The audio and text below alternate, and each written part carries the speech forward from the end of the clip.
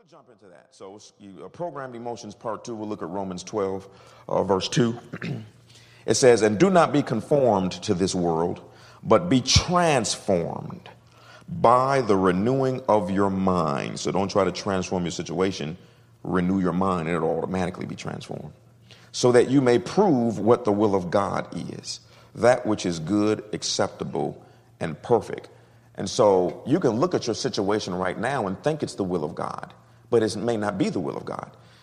To prove what is the will of God, you have to renew your mind, because if you renew your mind, you'll be transformed into the will of God. And then the will of God will show up. Okay. But here it proves that what's up here, what is programmed up here, will cause you to be transformed into something positive or negative. Last week we talked about how, Abraham had this bad pattern of every time he got, I shouldn't say every time, but scripture says it was multiple times. He got into a situation that was tight. He would start lying because of his fear. So he had an extremely beautiful wife.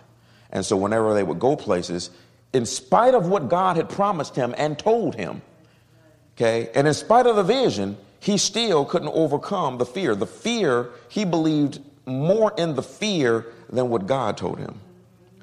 And so when he got into a tight situation, he would tell his wife, look, now you so fine that when they see you, they're going to kill you so that they can take you.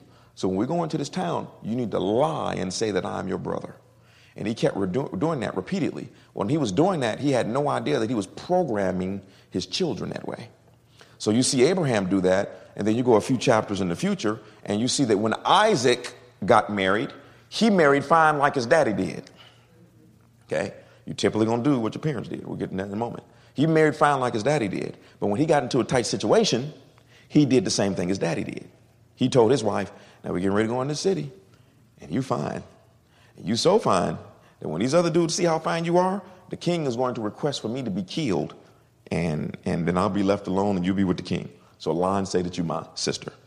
Okay, so we see this thing of past programming is what causes you to be a particular way. After, you want to add something real quick? Go ahead. So the Bible tells us to not be conformed to this world. Do not be conformed to this world. It also tells us to do not love the world. Do not love the world. Don't love anything in it. Don't love the lust of the eyes, the lust of the flesh, the pride of life. Do not love the world. If you love the world, if you love this way of doing things, you don't love me. Your love for me is not there because you continue to hang on to the way the world does things. So herein lies the ultimate soul tie. The ultimate soul tie. You were raised a particular way, you did things a particular way, and you hang on to the right to do it the way you were raised, to do it the way you're used to doing it, to do it the way you only know how to do it. But you don't have that right to hang on to that because you're loving the world. You're loving the lust of the flesh. You're feeding the lust of the eyes, the pride of life. You're hanging on to a right that you don't have a right to hang on to. You don't have a right to hang on worldly ways, worldly thinking, worldly operating with your finances, your marriage, your children, your career, your body, your health. You don't have a right. What you have a right to do, however, is to walk in your authority, to walk in the power that God has given you, and to let go of the devil's way of doing things. You have a right to get into the word and to become the woman that God has called you to be. You have a right to walk in healing. You have a right to walk in your finances. You have a right to walk in peace. You don't have a right to walk in rebellion. Rebellion is as the sin of witchcraft. You are on the devil's territory. You don't have a right to walk in rebellion. You have a right to walk in the peace of God, in obedience of God, the submission of God, humility of God, and receiving all that God has for you. So you have to not be conformed to this world. You can't love the things of the world. Everything that's in it, every way that it operates, is just it opposes God. Amen, amen. To backtrack for a moment to show you how serious this is in every single area. We preached last Sunday, and for the married couples in here, how many of you that are married, your wife drives, the wife drives, and the husband is in the passenger seat sometimes? Wave your hand. Okay. Now, I'm going to show you how deep this is.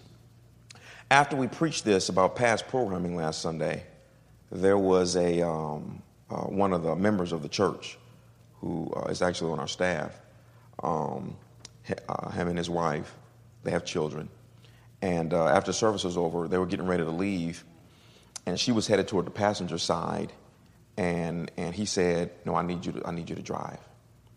And that makes me so uncomfortable. Do you know, I'm going to show you how deep this is. Do you know that when I see a woman driving her husband, I have to battle thoughts of maybe he's not a good husband? Let me explain why. We've been married for 17 years. 19. Jesus, on the main line. 19 years, 19. I keep messing up. Seems like the years just keep jumping by. It seems like a month goes by and it's 2 years. 19. All those blessings, brother, all those blessings. Yes, the time is when it's fun, it goes by fast. Hey, when it's terrible, never mind. Seems like an eternity, right? Yeah, it's real. So, but we've been married for 19 years.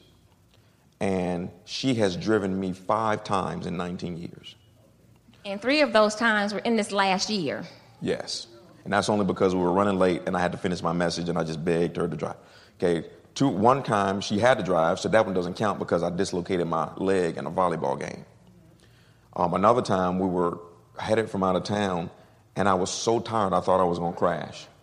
So I asked her to drive and that lasted 20 minutes and then I took back over. Let me tell you why I'm that way. Okay, my sister is here and she will tell you that the entire time that we were in our house, we never once saw my mom drive my father. Not one single time. I don't think it was one single time. Did you ever see it? No, not once. So when my mom and my dad were together, or they were together as a family, what I always saw and what I'm being programmed with is a man is supposed to drive a woman. See that? So I never, not one single time did my mom drive when we were together. It was my dad who got the steering wheel. My mom was in the passenger side. Not one time did I ever see her drive. So now, to this day, I can't let her drive. And she appreciates it. Amen, brother. Yeah. And you know what I mean by I can't let her drive? It makes me extremely uncomfortable for me to be in the passenger seat and her to be in the driver's seat. Jerick said he's the same way. You know what? And I never knew that. I just always thought maybe he didn't like my driving. So that's why he doesn't want me to drive. Yeah, it was. No, it wasn't that. But I was about to say, yeah, it was. No, it wasn't that. It's just that it wasn't a way, not her personal driving, but I was uncomfortable with her being in the driver's seat. You know why? Because everything that I saw in my household, I'm being programmed with. And my emotions become comfortable and they become hardened with what is normal programming is. You see this. We'll talk about this in a moment. You know, you respond to video 100 times more than you respond to audio. So if you, like for example, our church, you know, you see the response we get by audio. When we switch over to video, it's 1,000 times greater. So I saw this. And so now, not only am I uncomfortable, see, you got to remember, until I get developed, I think that that's what a good man does. See what I mean? Because of programming. Well, a good man, because I believe my dad was a good man, so a good man never lets his wife drive. And a bad man is one who have his wife driving him around like limo. So for her to drive, it makes me extremely uncomfortable. And I realized how deep it was when this man asked his wife to drive. She said, okay, cool. And I had a problem with it. Of course, I didn't say anything, you know, and with a black eye, you don't tell me what to do in my own household, you know, but I had a problem with it. And I had to, and it was right then when the Holy Spirit said past programming. Do you see how deep this goes? Now, if my past programming makes it uncomfortable for me to look at another couple and the man is in the passenger seat and the wife is in the driver's seat, you can really, really see how we've been tearing up some stuff and doing this unconsciously because of past programming. Now, it was honorable for my dad to drive my mom around. But because of that programming, I think that that's normal. I grew up thinking that okay, remember, I'm comfortable with that. My emotions are programmed with that. And so now anything outside of that is going to take me outside of that program. And now I'm uncomfortable. Nothing wrong with a man being in the passenger seat. You know, some women love to drive. Some women can drive much better than their husbands. How many know that's irrelevant? The point is that my past programming causes me to look at other people a particular way and judge it wrong. Now, if that's when it comes to driving, what about when it comes to relationships? Amen. See? So you can see how, I wish I had known this years ago. So when I was younger, my mom was a very attractive, very shapely woman, and she took great pride in her appearance. You would not catch my mother out at the market without her makeup on, her hair done, you would not see her with a shower cap on her head, a scarf, rollers. It was just not going to happen. It was just not house shoes, pajamas. It just was not going to happen. She went too far with it where she would weigh the girls and make sure our weight was a certain amount. She went too far.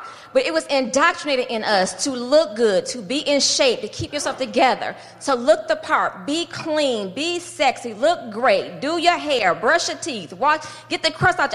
It's indoctrinated in you to look a particular way because this is what's going to help you, right? Single mom, she's using what she had to get what she needed because she's trying to take care of her family. That was her way. Was it right? I'm not saying it was right. I'm saying that was her way.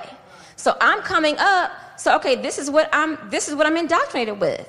So I get saved. I don't let go of these things. I've got a husband. Okay, I've had kid after kid after kid. Okay, I still got to get to the gym. If I got to be there for 3 or 4, 2, 3, whatever it takes, no excuses. Because this is what I grew up with. So whether it was right or wrong, it just stayed with me. Does he benefit? Yes, he benefits. But was it a detriment to me? Yes, it was. Early on, before salvation, yes, it was a detriment back then. Now it works great when it comes to my husband because that's what he likes and that's what pleases him. That's what makes him happy.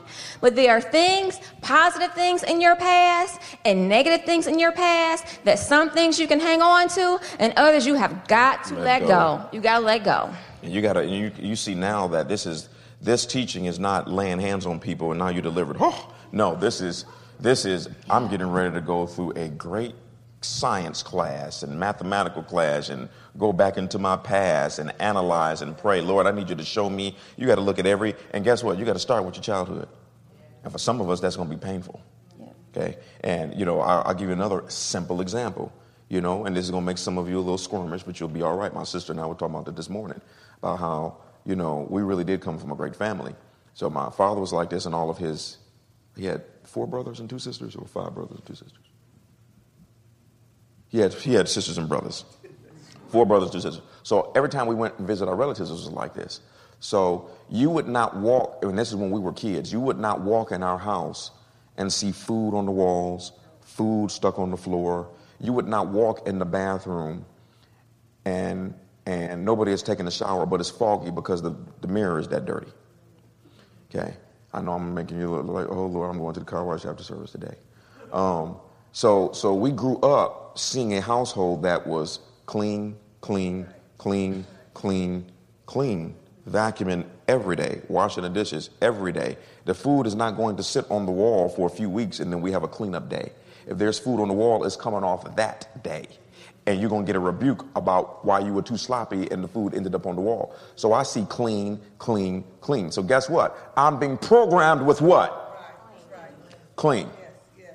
So when I walk into an arena and it's not, y'all see me sometimes around before service. You see me doing what? Picking up a little piece of paper off the floor. You see me doing that? Past programming. Because anything that's out of order and not clean, it takes me out of my comfort zone. Now, if you grew up in your household and it was the opposite, and it was disarray, and it was dirty, and it was nasty, and it was stuff on the mirrors, and it was food on the floor, and all of that, guess what? You are comfortable with. And it makes you extremely agitated and uncomfortable to have to clean up. That's why. And you only do it when the house looks like, the back of the alley, then you're like, okay, let me go and do this, because, and then, we love to do it when some relatives are coming over. Then it hits us. And then some people, I've been over people's houses, and they don't even care. President of the United States said, I'm coming by for a visit. Come on. My hair ain't done. And we ain't cleaned up in about 6 months, but we keep it real. No, you keep it real. You keep it real dirty. Okay, but I'm just letting you know that, this is what happens. So now what happens is, watch this. You have a man, let's say that he grows up in an environment where nobody ever cleaned up. And what I mean by nobody cleaned up, there are 2 ways that you do this. There's the one way, which is 90% of the time the house The carpet is vacuumed. There's not trash on the floor. You clean the mirrors on a regular basis. When you cook, you clean the food off the counter. I mean, it looks like you just walked into an apartment or walk into a place. And then 10% of the time is toe up. Then you have the other side, which is 90% of the time is toe up. And then 10% of the time is clean. And so one of the things, you remember how we told you that we moved into this apartment when our previous home. So the reason why the home sold so fast is we had been in that home for how long, Ron? 5.5 years? And the guy had just built it, and he took a chance on this family, okay? He decided to take a chance on this African family that was from Detroit with 6 kids. And I just built this house, and I'm new at this. And I'm going to let y'all move into this house and rent it, okay? Let me tell you about clean. Okay, after a little bit of time went past, I guess he got the feeling, I need to go check on my house. So he sent one of his realtor friends over there to go check out the house. Because he called us. He said, thinking about selling the house and everything, just want to come check it out. That was him spying on us. He came, checked out the house, and the woman told him, she said, this house is immaculate. It looks like it's never been lived in. So guess what he told us? Oh, you know what, then he changed his mind all of a sudden about the spirit. You know what, I'm not going to sell that house. I'm going to just go ahead and let y'all just stay there, a couple more times. And then after that, he lowered the rent twice without us asking. When the economy went bad, he called us and said, I'm lowering the rent. Wonderful. I don't mean by $10. I'm talking about a couple hundred. Okay, then he called us back again. Economy is even worse. I'm going to lower the rent again. Thank you. Then let me know when you want to pay, go back to the regular amount. My integrity had to really kick in for that because, that day might not have. Man, we broke. We don't believe in that on negative confession stuff, so I had to tell the truth. So, but when he asked us, you going to stay in the house or move? Buy the house or move? Well, our kids in Kennesaw, we in Austell, so we probably won't. He said, okay, I'll put it up for sale. And he said it'll probably take about 5 months before it even begins to close. Okay. And a person came to view the house. And he brought that realtor lady or something, her and her husband. When she found out that there was 6 kids in this house with this married couple, she didn't even bring her camera. You can tell when they walk in the driveway, we're about to see an illustrious, nasty show right up in this piece up in here today. She had this conviction of mind. They came in that house, and they was just sitting there walking through the house. They were walking in slow motion. They could not believe that this house looked exactly the same as when we first moved in. Yeah, carpet, walls, everything. Okay, and when somebody spills something on the carpet, we don't leave it there for months. Okay, you know what we do? Clean it up right then. Got wonderful products to keep your carpet looking brand new for 10 years. Could have saved you some money. Okay, so they left, and she called my wife right back. She said, "Can I please come back and bring my camera?" She didn't bring it, thinking it was going to be raggedy. So she came back, and she put that thing up. The house was sold and gone, and we had to move out in 10 days. The guy saw it. Boom. Nope, that's it. Immaculate. Bam. Okay. But see, clean. Now, everybody loves clean. Nobody really loves dirty. It's just that dirty is associated with laziness and clean is associated with discipline. Ooh, this is not going the right way. Jesus, let me come on back behind here. Are you trying to do some stuff behind my head, making me say stuff like a puppet or something? Okay. So I'm just giving you an example of how this past programming worked. Well, let me give you another example of a married couple I talked to. The wife, she said that her mother was the most brilliant, intelligent, smartest woman she's ever met. Her mother is brilliant, has lots of degrees, plenty of education, and that's what her mother valued, education and going to school and advancing her career. She really didn't care too much about the house. It'll get done when it get done. Dishes in there, carpet need to be. It'll get done when it get done. Right now, I'm getting these books done, getting these assignments done, so I can advance my career. And she's a brilliant one. She loves her mom, great mom, most brilliant woman she knows. She said, but as a result of that environment, she gets married, and what does she do? Oh, the dishes, it's just the two of us, so we can leave in there a few days. I don't turn the dishwasher on. I mean, just the two of us, just a couple dishes here and there. I don't have to do it. I don't need to vacuum. It can be a few days. Driving her husband insane. Upset. Like, please, can you do something? Making him angry because he wasn't used to growing up in an environment like that. So here now they're bumping heads. And all he asked her to do was make an adjustment. So here it is, ladies. One small adjustment. Not a big deal, right? But in our own minds, I don't know what happens. Like that rebellion rises up. That's not the way I was raised. That's not the way I do it. What's wrong with it being there for 2 or 3 days? Instead of calming all that down and just say, sure, babe, no problem. 4 dishes, 5 dishes, 7 dishes. I'll go in there and take care of it. I mean, one way you end up fighting, bumping heads over nothing. The other way, you have peace in your home. You grow closer because he asked you to make an adjustment, and you make the adjustment. You feel good about yourself because you've pleased him. He feels good about you because, okay, I can talk to my wife. I can approach her about some things, and she'll gladly make those minor adjustments. They're not big deals. Not going to make or break the marriage. Nobody's getting a divorce. But those little things, the Bible says the little things, the little foxes spoil the vine. So you have all these many, many little things that built up over time. And when your husband disconnects, you wonder why. What happened? Because over time, like when the rainwater comes down on a mountain and erodes the mountain, over time you're chipping away because you won't make the adjustments. And it goes on the man's side as well. The wife asks you, can you please shave? Can you take the trash out? I mean, little things. Can you please pick up your socks? Don't throw your socks. Can you just please do X, Y, Z? And you think, well, this is my house. I worked all day. So when you make these declarations and you refuse to make those adjustments, you cause problems in your marriage, and they're little bitty things that you can fix. And with us having such a large family, 6 kids, we can't afford to do that. And there are times when my wife will cook and she'll tell me, she said, Otha, I can't even do it today. Now we have 6 slaves, so we don't have to do anything. It's a wonderful part about them getting older, You got 6 servants in our house now. Get in there and do them dishes. Yes, sir, master.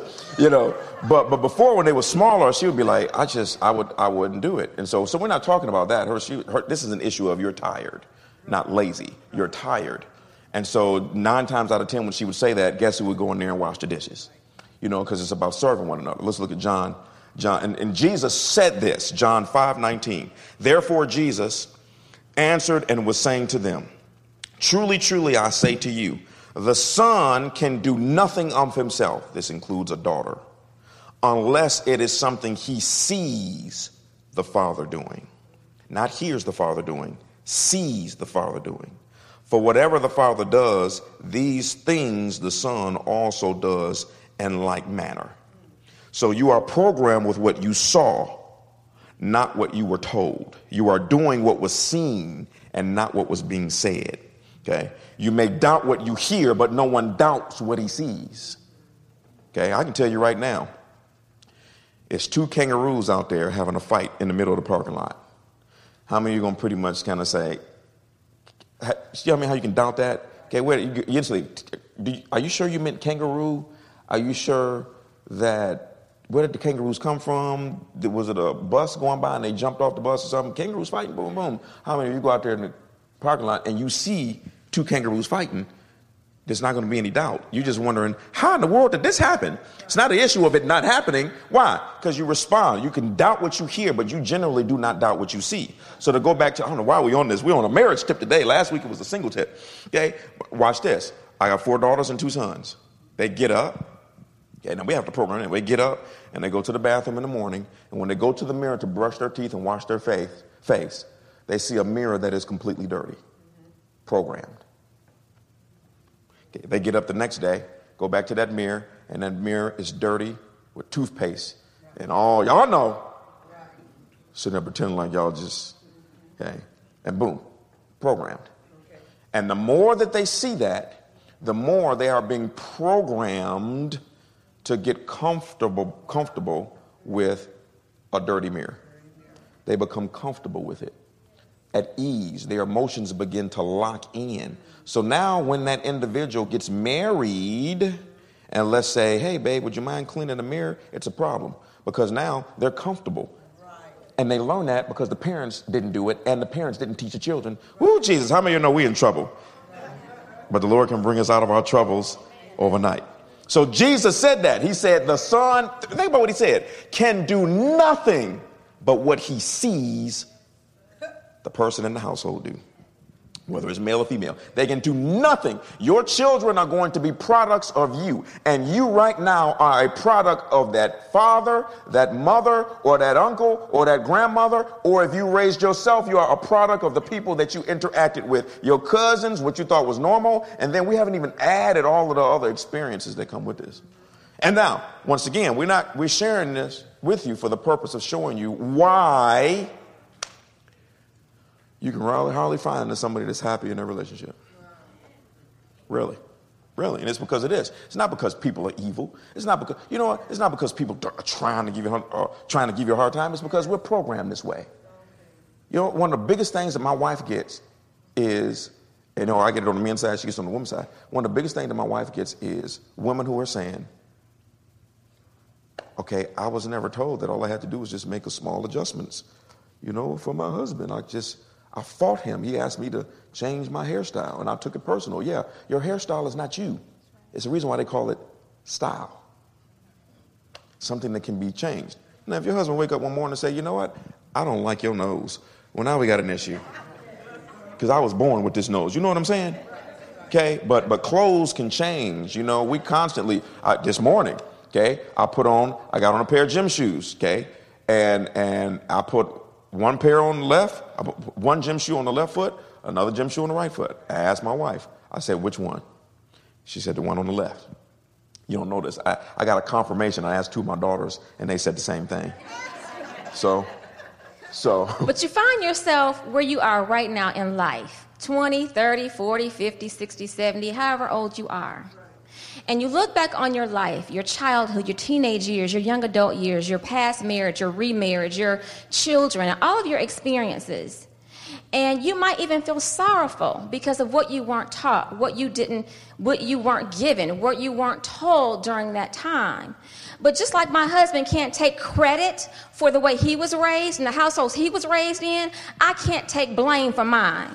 And neither can you. You cannot take blame. You can't take responsibility for what was done to you, what was not told you, what was not taught. You can't take blame for that. Nor can you take credit for this great, wonderful upbringing you may have had. You can't take, that was not your doing. You were born into it. So like you can't take credit for it. You can't take blame for it. You got to look at it for what it was, release it and let it go, because the Lord has given you grace. He has given you mercy. He has given you his word. He has given you wisdom. He's given you revelation. So you then can take the personal responsibility to make those changes in your own life and in your own heart, and then teach those things to your children.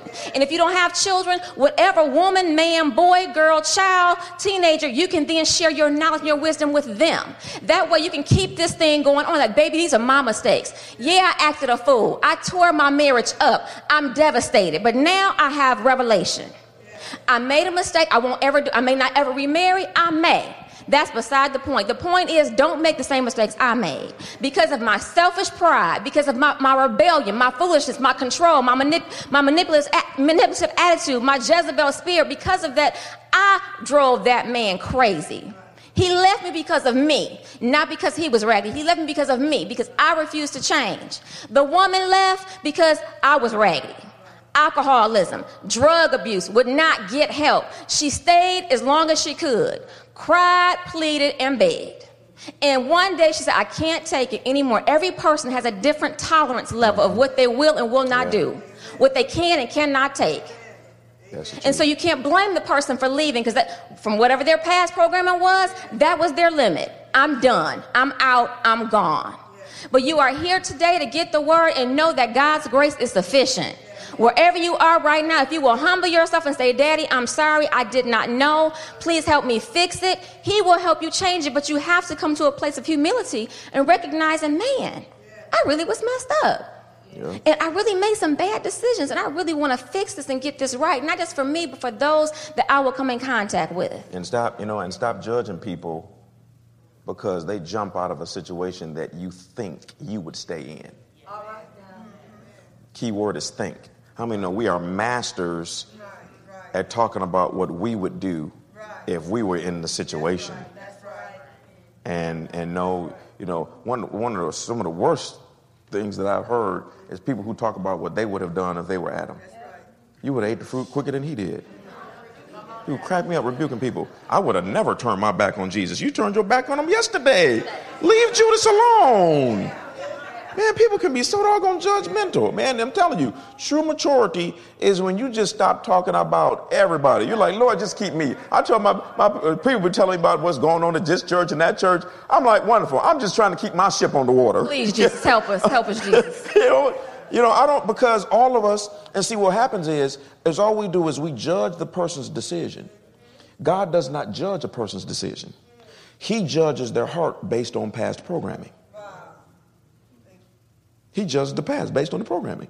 God knows, I can sit up here, people talk about, oh, your kids are anointed. All that. My kids, wonderful. My kids are anointed because of the parents. If you put my children, all 6 of them, in a different environment, they'll be straight up heathen. Matter of fact, I have a couple in a different environment, Lady Gaga's.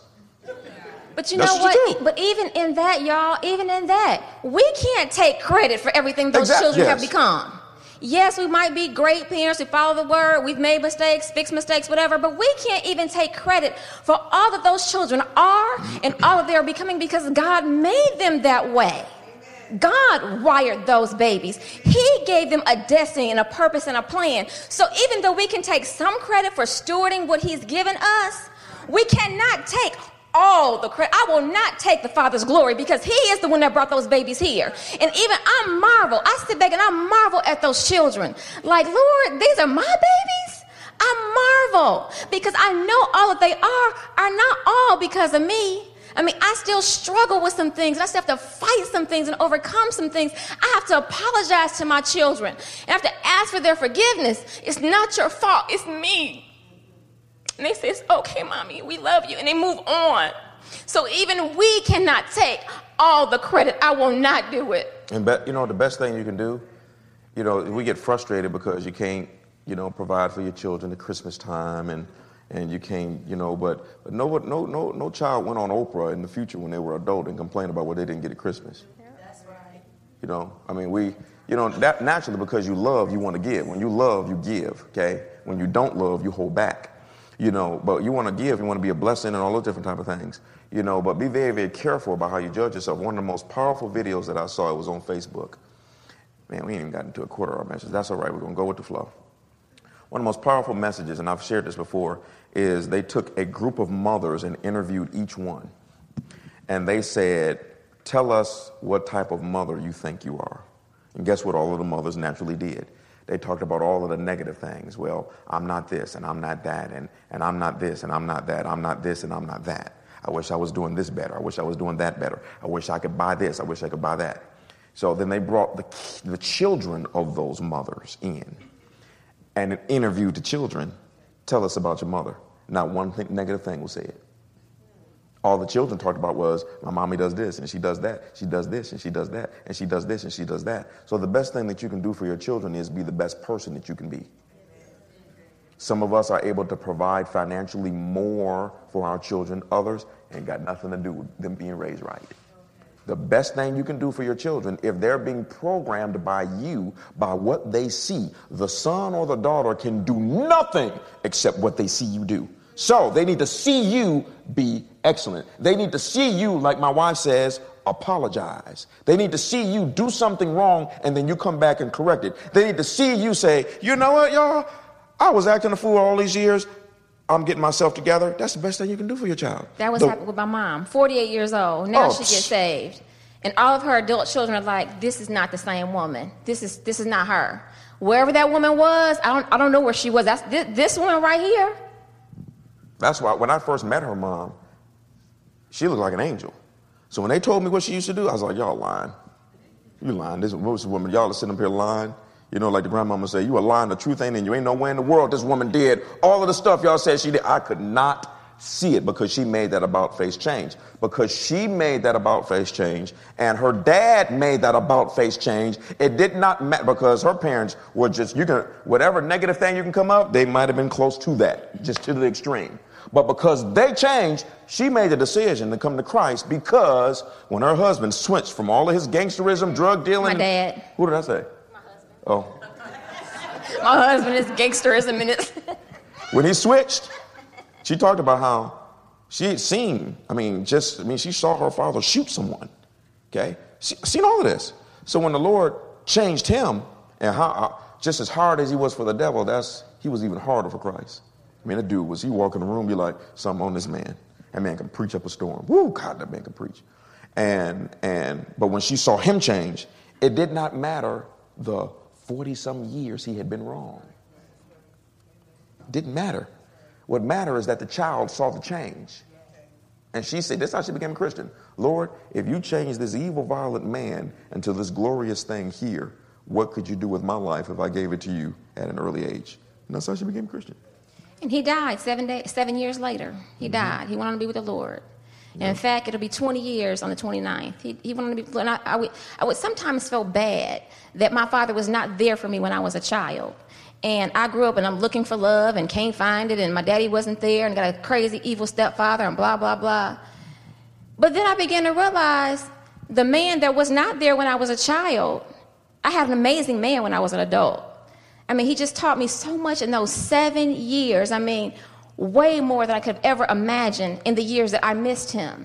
So yeah, there were things that I missed, I thought, and that were very painful to confront and to deal with. But I gained so much in those 7 years, and so you cannot look back on your life with regret. You can't change a thing. You can't change anything. What has happened, and you really do have to look at it and say, okay, what lessons did I learn? What can I even learn now? And I need to move on, look into the Word and look into my future and move on to be the better woman and the better man that God has called me to be. And you know, and this, to add to this, this is what's wrong with reality TV. This is what's wrong with watching it. Okay, I don't watch it. Even when a commercial comes on, I'll turn my head because it's all trash. And it's scripted. On top of it being trash, it's scripted trash.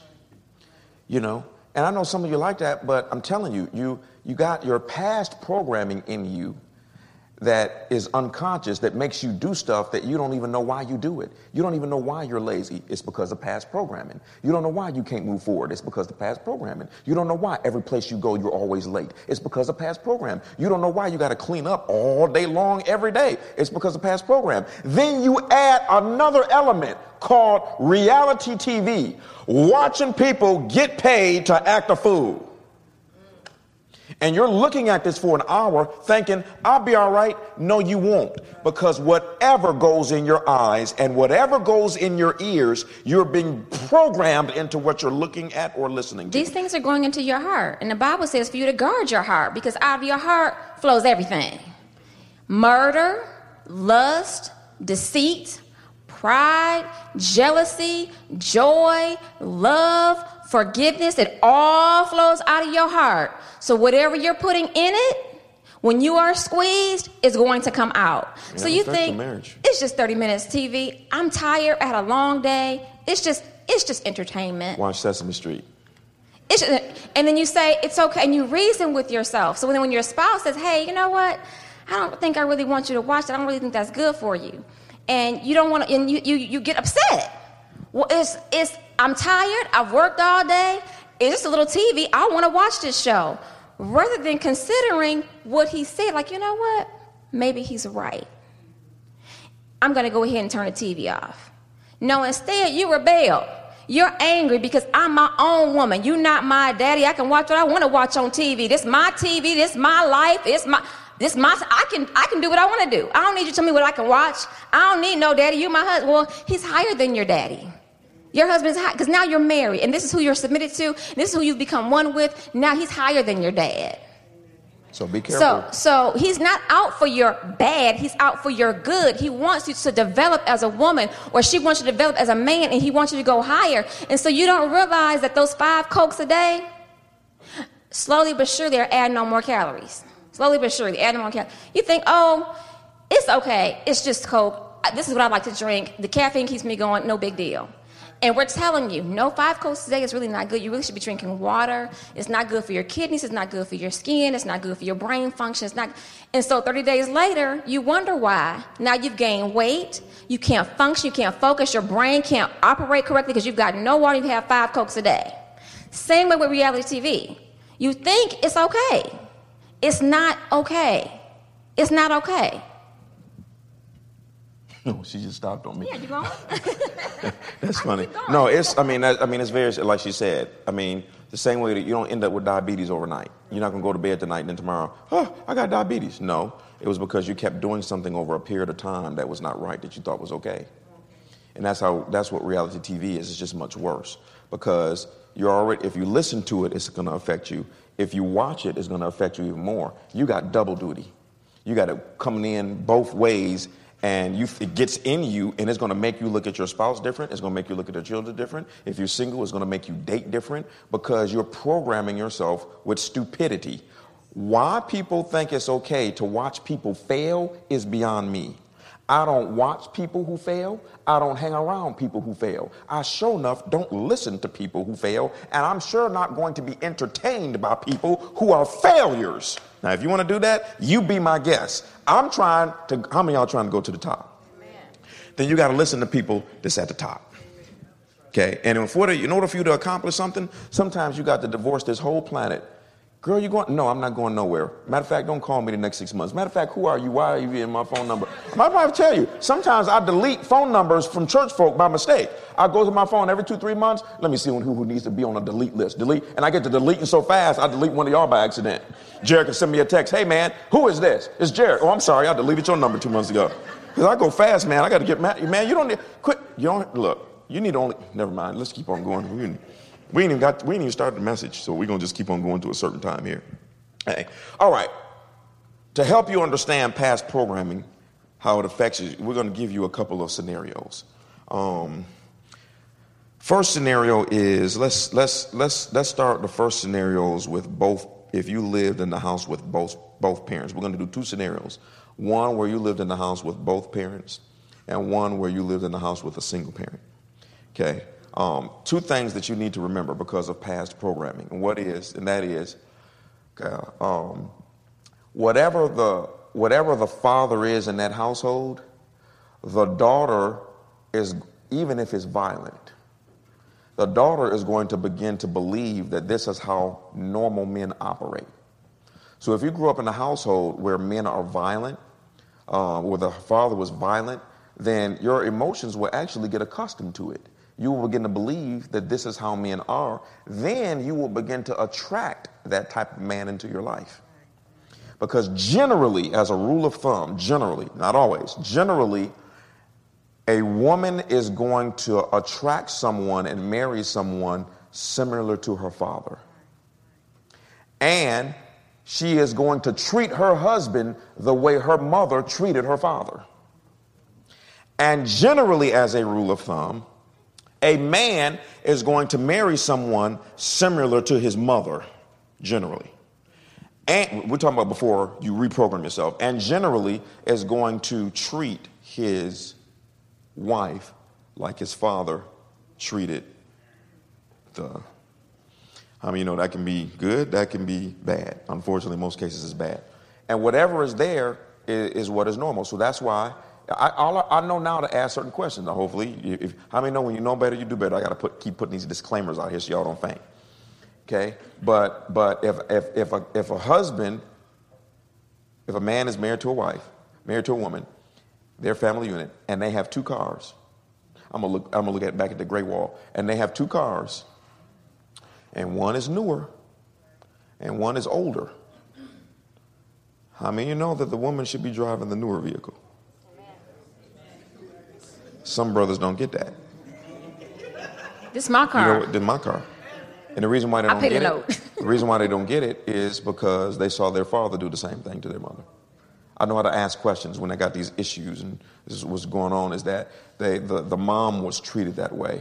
And because what was amazing to me as a counselor when I started counseling years ago was how someone, and some of you can raise your hand, how someone can see negativity in their house growing up and hate that negativity, fight against that negativity, and the moment they get in a relationship, reproduce the same thing that they hate. Yeah, we talked about that last week. Because it's programming. It's programming. If you program that way, now you knew it was wrong, but once again, it did not matter that you knew it was wrong. You saw it and you heard it, and you saw and heard nothing else. That got in you as programming, locks itself in like stone. Now, when you get in the same scenario as what you saw, that's what comes out. And that's why the Bible talks so much about renew your mind so that you can be transformed into something else. Not by willpower. You cannot do this by willpower. Willpower. Man, you be sitting up there, you can do all that you want to. I don't know where this stuff comes from. Man, I recognize this about myself. I'm really lazy. I recognize that. Okay, great. You recognize it, you've admitted it, but until you get up and do something and make some changes and hold yourself accountable to somebody in your household, your children, your spouse, your sister, your cousin, your roommate, until you hold yourself accountable to someone and start making those changes, you're going to look up 20 years later and still be doing the same thing. So it's not enough it's great, but it's not enough. You can't just stop there. You have to go beyond that point. And I got a couple of things here. Let me add this too. This is very important. Holy Spirit just gave it. I mean, some stuff you know, but you need to be reminded of. And that is, adult-wise, women need an emotional fix. Men need a physical fix. So what happens is that particularly in the area of women, this is the reason why if I leave the house, okay, as soon as I say, okay, I'm getting ready to leave, if my sons hear me and they're in the back room, guess what they say? All right, see you later, Dad. See ya. Guess who comes running out the room to give Daddy a hug? The girls. You know why? Because they need an emotional fix. And because they've seen their mother do it. Yeah. So women are programmed to need an emotional fix. So what happens is that now you take the father out the household. They never get an emotional fix from a man. So when they get out here on the street, they replace it with a physical fix. Because out here on the street, a man is pretty much going to give you an emotional fix so that he can get a physical fix. So see how this all messed up? This is all messed up. And what makes it messed up is you're being programmed this way and you don't even know it. So now, because the girl never experienced love at home from a father, pure love, she doesn't even know what love really feels like. She doesn't even know the definition of love because nobody explained it to her. All she equates love is, well, my daddy wasn't even there, or he was there and was never interested in me, but this boy is interested in me, so he must love me. Watch this. Never told by the daddy that he loved you because he wasn't there. So the first time a boy tells you he loves you, oh my God, you think this is love. So because you think it's love, you're willing to do anything that this boy wants you to do. And then if the father is not there, then the boy, he doesn't even know how to demonstrate love to a woman. But he does know that he has physical needs. So the only thing he looks for is a woman to satisfy his physical needs. And that's why if you don't carry yourself as let me tell you something. You want the quickest way for a woman, because I focus on the men, but I teach the women how to protect themselves. The quickest way, ladies, for you to win in life, the quickest way is for you to keep your legs closed. Amen. Until you get one of these. No. And you at the altar. Hold up. Thank you. And you at the altar. Like, take it further, brother. You need that license. You need that paper. Because I'm telling you what I've seen. I've seen men give a woman a ring, get engaged, then they had sex. And then he left because he didn't have a problem spending $2,000 to get you and then leave you. $2 at the pawn shop. Because that's what they do to prostitutes. Mm-hmm. See? So I'm just telling you that, but I'm getting ahead of myself. Oh. I know a guy. He's a Christian. How many know that there's some obnoxious Christians? Okay, keep your head straight. Okay. This dude, if you look up the word obnoxious, his picture is there. Okay? He will argue you. He's rude. You know what I'm saying? He's loud. Loud. I didn't even mention his name. She must know who I'm talking about. He's loud. Okay, boom. All that. He just, bam. I mean, just, boom. I mean, just, y'all know what I'm saying. So he started dating this girl. And now he's married to her. And for this girl, beautiful girl, nice, sweet, and all the time he walking around the house like Godzilla. She's just there like he is just the most wonderful man in the world. And I used to go visit him, okay, when my tolerance level was up, and I used to be like, how is it that I would be blown away. What does she see in him? And why is she with him? And everybody say programming. I was baffled all the time on what is it? Why does she hang around this dude? She could have another guy that looks better than, I'm going through all of this until I met her daddy. And then I realized that the guy she married was a clone and exact composite of her daddy. So much so, the first time I met her daddy, we got into an argument. I don't get in arguments with people I know for 20 years, let alone somebody I met the first day. arguing with me about abortion. Talking about it's nothing but a germ. I said, okay, whatever, dude. Okay, so that's the point that I'm making is, you see what I mean by programming?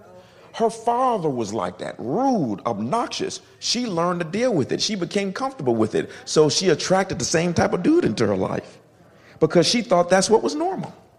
And so we're just throwing a couple of things out here because we're trying to throw a few examples to show you why you need to go home and say, get to pull out them videotapes of birthday parties, get to thinking about, oh man. And watch this. Everything good and bad about your parents is in you. Good and bad. The good part, the bad part is in you. And you're crazy, not because you're crazy. You're crazy because you were programmed to be crazy. How many of you know we can be crazy? I said, how many know we can be crazy? I said, how many know we can be crazy? I say 1. I say 2. I say 3. I say 4. This brother right here. Okay? So whatever happened in the household, you're going to be programmed with. Now, we'll do this last one and then Jesus. Y'all can see why we have to stay, because so many people are telling us in town, out of town, this church, other churches. I have never heard this before. Never heard this before. Never. Okay? And you know why you never heard it before? It's extremely hard for most leaders to be humble. They need to keep up an image. Because in order for us to help you, we have to be transparent. You know what the scripture says about leaders? It says, be examples to the flock. It didn't say be lords over the flock. Be examples. How are we going to be examples if we're not practicing this ourselves? How are we going to be an example to y'all if we're not sharing with you about our own personal affairs and how we overcame them? And it's not about us sharing all of our triumphs and say, hey, look at us, look at us, look at us, look at us, look at us. Yeah, no, that's pride. We are not the example. The scripture says to be an example, to share the good things, the bad things, where we messed up, and some things that we may have done right. Oh, no, I just got to,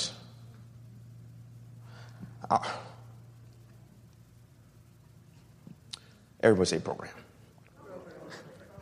I mean, we just got to keep fishing around because I know we're digging around in your emotions so you can start realizing some things about yourself. I have never had a problem submitting to a woman. Just haven't. You want to know the main reason why? Not because I'm a super multi-purpose, all-around cool dude and all that. Even though I'm that too. Okay. I don't even know what my wife is saying behind my back. I know it ain't good. That was a joke, folk. They're like, does he really believe that? But I grew up listening to my mom go to my dad and say, I think we should do this. And he would listen to what she said. Sometimes he would say, okay. Sometimes he would say, no, we're going to do this. But I grew up seeing a man submit to a woman. He was still the head of the household. It didn't take from his manhood. But I saw him listen to my mom when it came to certain things. Okay? So when I get married, it was very much easy for me, not only just marriage, but it was easy for me to submit to women. Because I didn't grow up hearing a man say, pulling the son to the side, be careful about these women. Or, you go to the barbershop, you hear all type of stuff. You go to the beauty salon, you hear all type of stuff too. But I didn't hear that. So there are things about all of you and all of us that are easy to do that are wrong because it's programmed in you.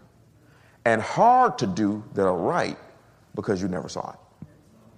The wonderful thing about being in Christ is that's the reason why they give us so many helpers. The Word of God is designed to build you up. The Bible says that it is implanted with power to change. This is the reason why. Let me tell you this, and I'm going to keep hammering this from now on. If you don't have a daily amount of time reading the Bible, eating it, and prayer time, you are a failure, period. I don't care if you're a billionaire. You're still a failure because life is not based on 60, 70, 80 years. It's based on eternity. You not reading the Bible and you not spending time in prayer is the exact equivalent of you not eating food and not drinking water. It is the exact equivalent. Exact. It's just worse because this physical body exists because of the spirit man on the inside. Take the spirit man out, this thing drops right on the floor. It is the spirit that controls the physical. And this Bible is not physical, it is spiritual. Okay? So, let's jump down to the second scenario. So a man is going to be attracted to someone similar to his mom. He's going to treat his wife similar to how his father treated mom. This is how domestic violence is perpetrated. Okay? Generally, you won't see a man operate in domestic violence unless it was in his family. This is what we call generational curses. It's not so much even generational curses. It's more like generational emotions. Even when the doctors tell you this is a lie right here. When the doctors tell you, they got all of these interviews now when you go to the doctor. Okay? Did your mama have cancer? Did your dad have cancer? Did your granddad have cancer? You know, they want to say everything is hereditary. No, it's not. It's not hereditary. You know what's hereditary? Habits. You eat too much fried chicken because your mama cooked fried chicken because her grandmama cooked fried chicken. You eat until you get more knowledge. We're not talking about reprogramming yet.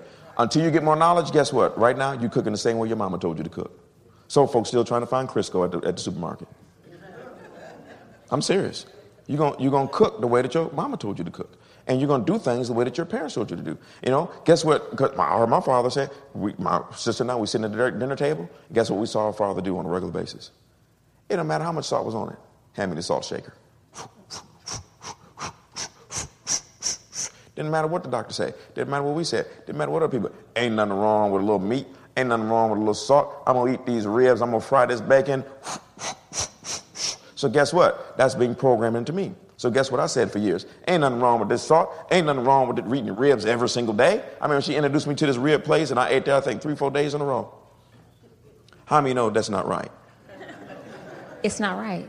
It was good, but it wasn't right. It was wonderful, but it wasn't right. Okay? So, submission and rebellion with trigger points. So let's do the second scenario, Proverbs 17:6. And then we'll try to. I said we're gonna have to do part 2 of part 2. Part B. Yeah, part B, something. Proverbs 17:6. This is gonna hurt. Grandchildren are the crown of old men, and the glory of sons is their fathers. I forgot to put up and give them the definition of that, so I'm going to read it. Now, notice it said, the glory of sons is their fathers. Now, let me say this. If your father was not there, and in a few cases you also have mothers, same effect, just different. If the father was not there, and all of the things that we talk about, it handicaps us. All of us have a certain amount of handicaps. Some are greater than others, okay? But all handicaps can be overcome. One of the men that is accomplishing more in the planet than other men, can't remember his name, his last name starts with a V, but he's a Christian man. And he has no legs and he has no arms. He has nothing but a torso. What's his last? Nick Vujicic. Look him up. He's inspiring millions because the man has no legs and he has no arms. This man rides a bicycle. You can say, ask how? You got to watch the videos. This man surfs. This man is married to a beautiful woman and has 2 children. He is an international speaker. He's on radio shows. You know why? He realized that his handicap was not something that would prevent him from being successful. Amen. That's even more important when it comes, these handicaps are what you call spiritual and emotional handicaps. The difference with spiritual and emotional handicap, with physical handicaps, they retrofit things and they make special things for you. Okay? In order to operate in this life. With spiritual handicaps and emotional handicaps, all you need is to get in the Word and reprogram yourself. Find out, okay, because my father wasn't there, my mother wasn't there, because they were there and they weren't there, because they were there and they had this particular pride, they did this, they did that. Mama beat me with a cord. I can't beat my kids with a cord. I can spank them, but I can't beat them with a cord. Okay? Back, how many of you know when we were kids, it was okay for your mama to hit you over the top of the head with a plate? That was never okay. No, yes, it was back then. It was okay. It wasn't child abuse back then. Y'all know good and well.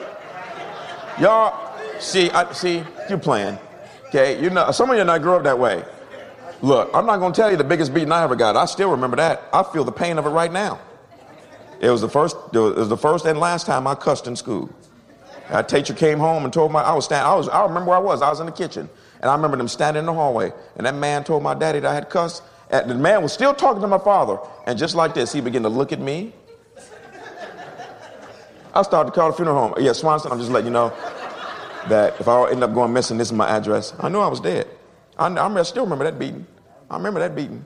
I'm not even going to tell you what type of beating that was. That was a real beating. It was a child. Today, that was literally would be considered child abuse beating. But one thing, guess what happened? I never cussed again in school. I ain't been cussing since. This is when I wasn't saved. I stopped cussing before I got saved. Because I tried it one time and that didn't work. I didn't need no Jesus power and nothing, no delivering power. I didn't need the word of God. I didn't need a prayer time, no angelic beings, no born again experience. All I needed was that beating. What was I saying? I forgot what I was saying. Oh, yeah. So let me give you the definition of, so we were talking about handicaps. So handicaps can be overcome, but they're not going to be overcome with you being lazy.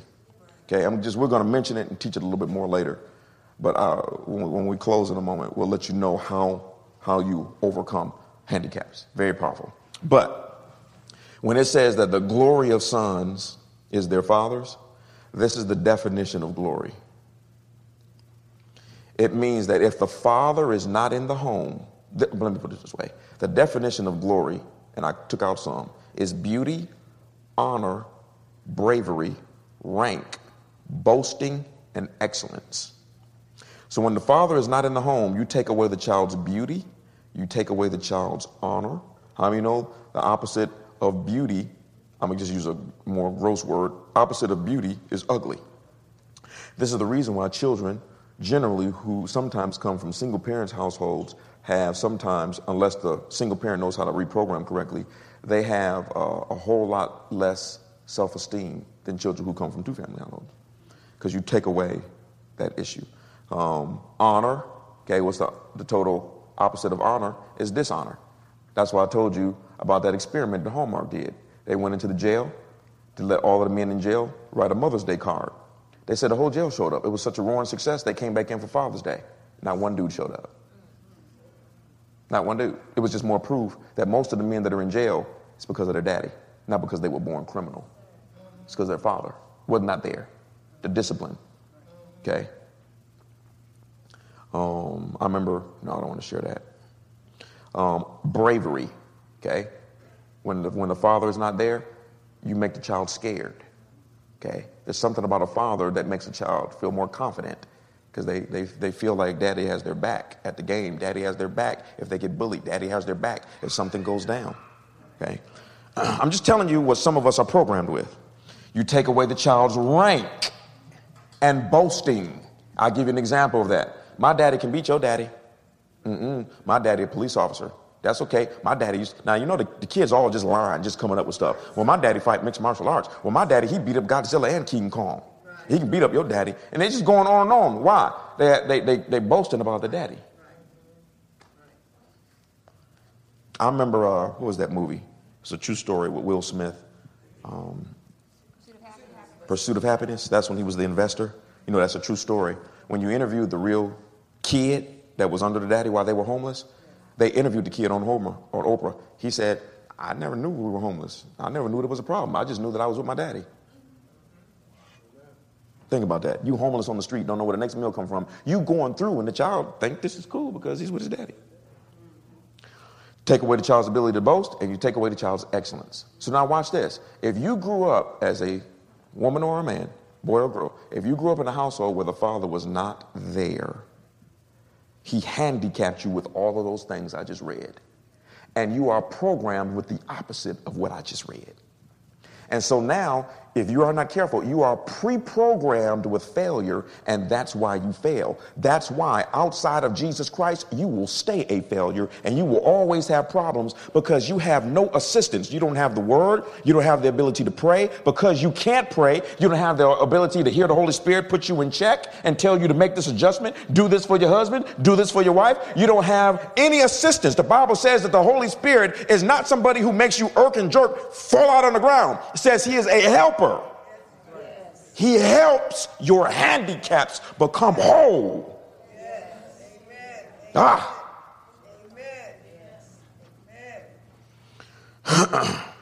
Amen. So you're without help. I told you. I mean, I'll share this again because we always got new people. The biggest rebuke I ever got from the Holy Spirit was when I was all salty because of stuff that I thought she was doing or not doing. I don't even remember what it was. The Lord can rebuke you. You forget about everything. I will never forget this as long as I live. As long as I live. It was such a rebuke, I didn't even share with her for 2 or 3 years. Sorry. I was messing with tissue. Y'all can't see that. I'm always messing with stuff. And he said, the problems you think you're having out of your wife, he said, I'm having the same problems out of you. You correct the problems I'm having out of you as a man, you'll never have to speak to your wife.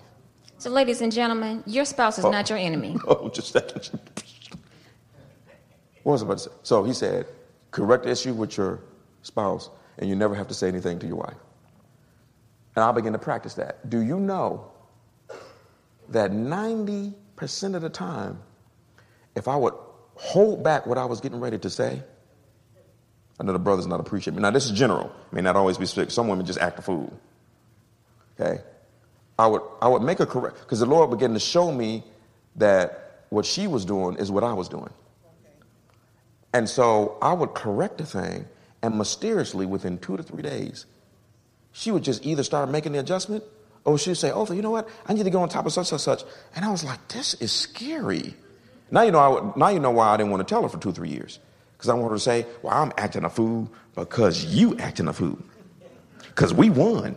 That's her favorite thing. We won.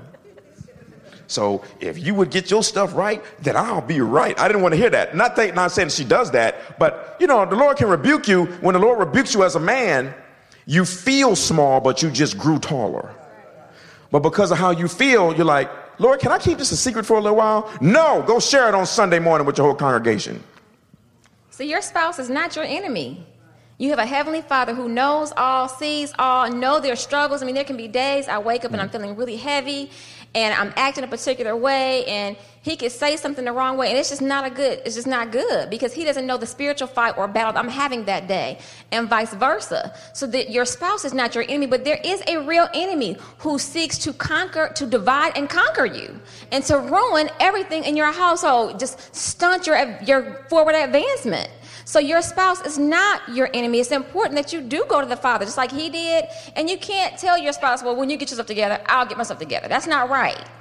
You are always supposed to be the bigger person and do the right thing because it's the right thing to do, not waiting for the other individual to get it right. I see his mouth is open. No, because I wanted to correct her or something. I didn't go to the Father. He just came and rebuked me without his permission. But you do have to have a tender. I mean, how many of you know that when you believe, key word is believe, how many know when you believe your spouse is acting up, the last thing you do is go to God and say, Lord, my wife is acting a fool, but show me me. You don't do that. You go to God and say, Lord, you need to do something about this woman. If she ain't doing the right thing, and she's not doing this, and then she's not doing that, and she's not. Now, mind you, we're not praying for our spouse ever. Right. We don't never pray for our spouse, hardly ever. And then when we do go into prayer, it's so that the Lord can rebuke him. Right. Okay. So, but because of our time in prayer, I guess the Lord considered, I think it was one of those things where if you don't want to hear what the Lord has to say, he won't say it. And I got to a point where, because of me studying humility, I got to the point where I realized God is perfect. I'm not. He's right. I'm always wrong. Even if I don't understand it, it's something behind this that I can't see.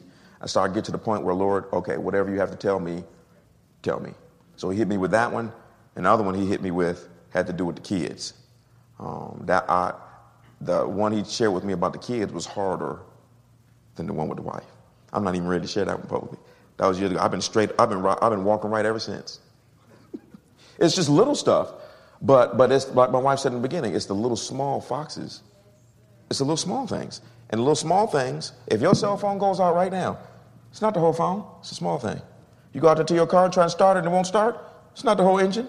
It's a little small thing. So the very reason why our relationships are not working is not big stuff. Small things. It's always small things. All right. Psalm 27:10. It's just so you can show that you are not without hope. My father and my mother have forsaken me, but the Lord will take me up. Say, so you are not without help because your father was not there. And watch this. Your father was not there because of his past programming that you can't see. Yep. I'm a product of a woman whose father abandoned her and whose mother rejected her as a child. But instead of her doing the same thing, she clung to her children. Any stray kid, any kid who didn't seem like they had a household, you can come to my house. Single mom, bartender, working nights, not having a lot, but whatever she had, she was willing to share.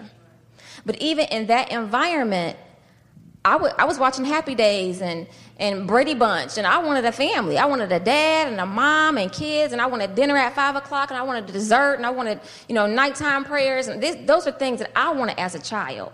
And I didn't have it, so I locked on to the family down the street.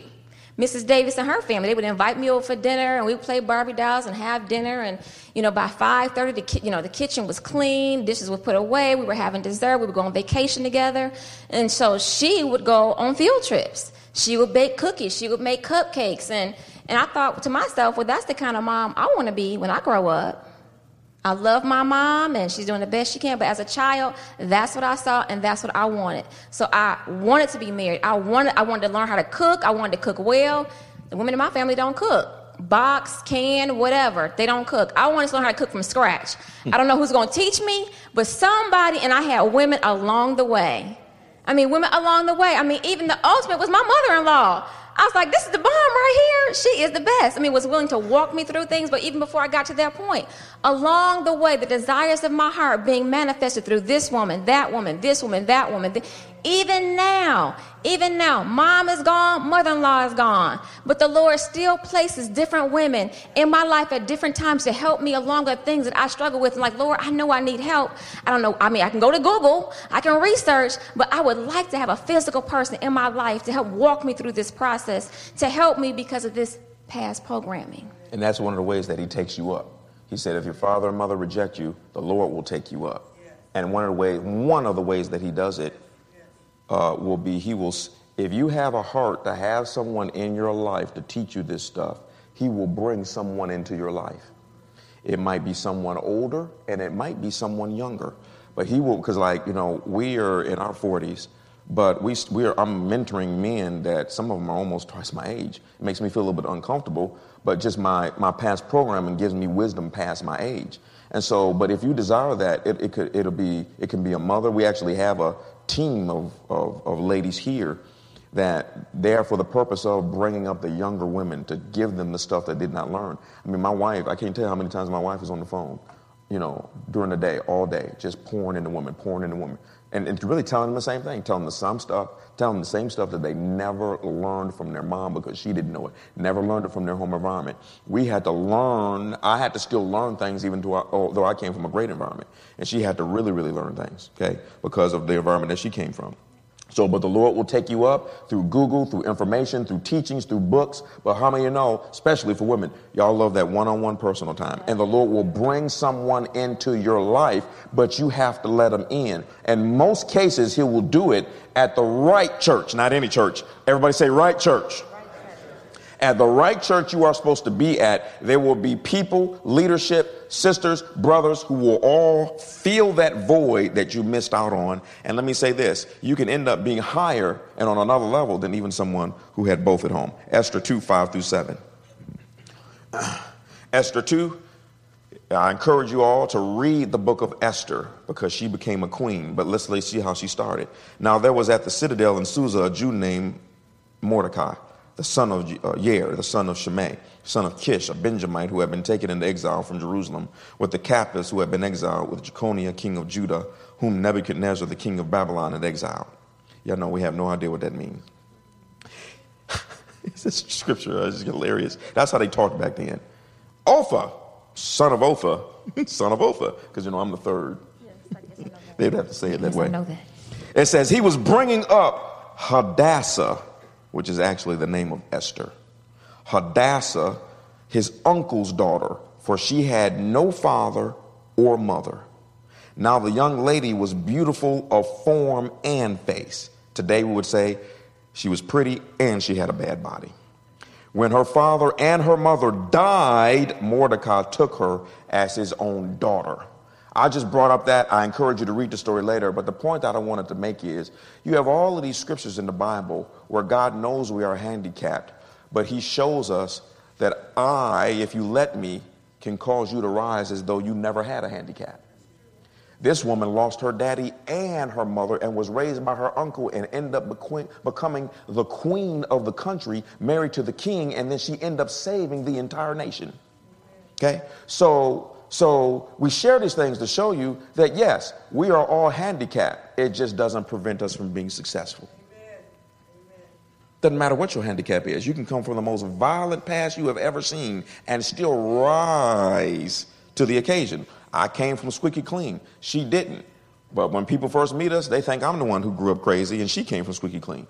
If you had seen her mother, I'm telling you, I still can't see her mother doing the things that they said. Okay, I can see her father because he was still a gangster for Jesus a little bit. Okay, but I can't, because when the Lord really, really cleans you up, you can't tell.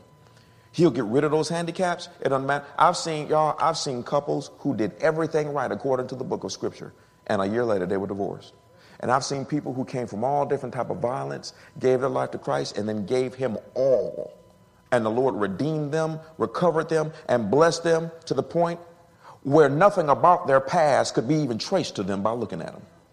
That's about the goodness. And that's how God gets glory. That's why Paul said, you never notice that the individuals that God used are not always the educated and the bright and always the good looking and all this type of stuff. He said it's the ones who've been through stuff. Even God said himself, he said it's the ones who have been forgiven of the most sins that love me the most.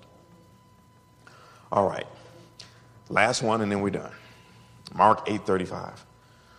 Whew. We're going to try to do this short, but this is real life stuff right here. We haven't even dug deep, y'all. By the time we start getting over into past programming when it comes to sex, past programming when it comes to religion. Mark 8:35, because this is the only way for you to move forward. Whoever wishes to save his life will lose it. Whoever loses his life for my sake and the gospel will save it. Now, many of us have heard that scripture, read that scripture. Wonderful. Had no idea what it means. Okay, I'll say it again. If you want to save your life, you got to lose it.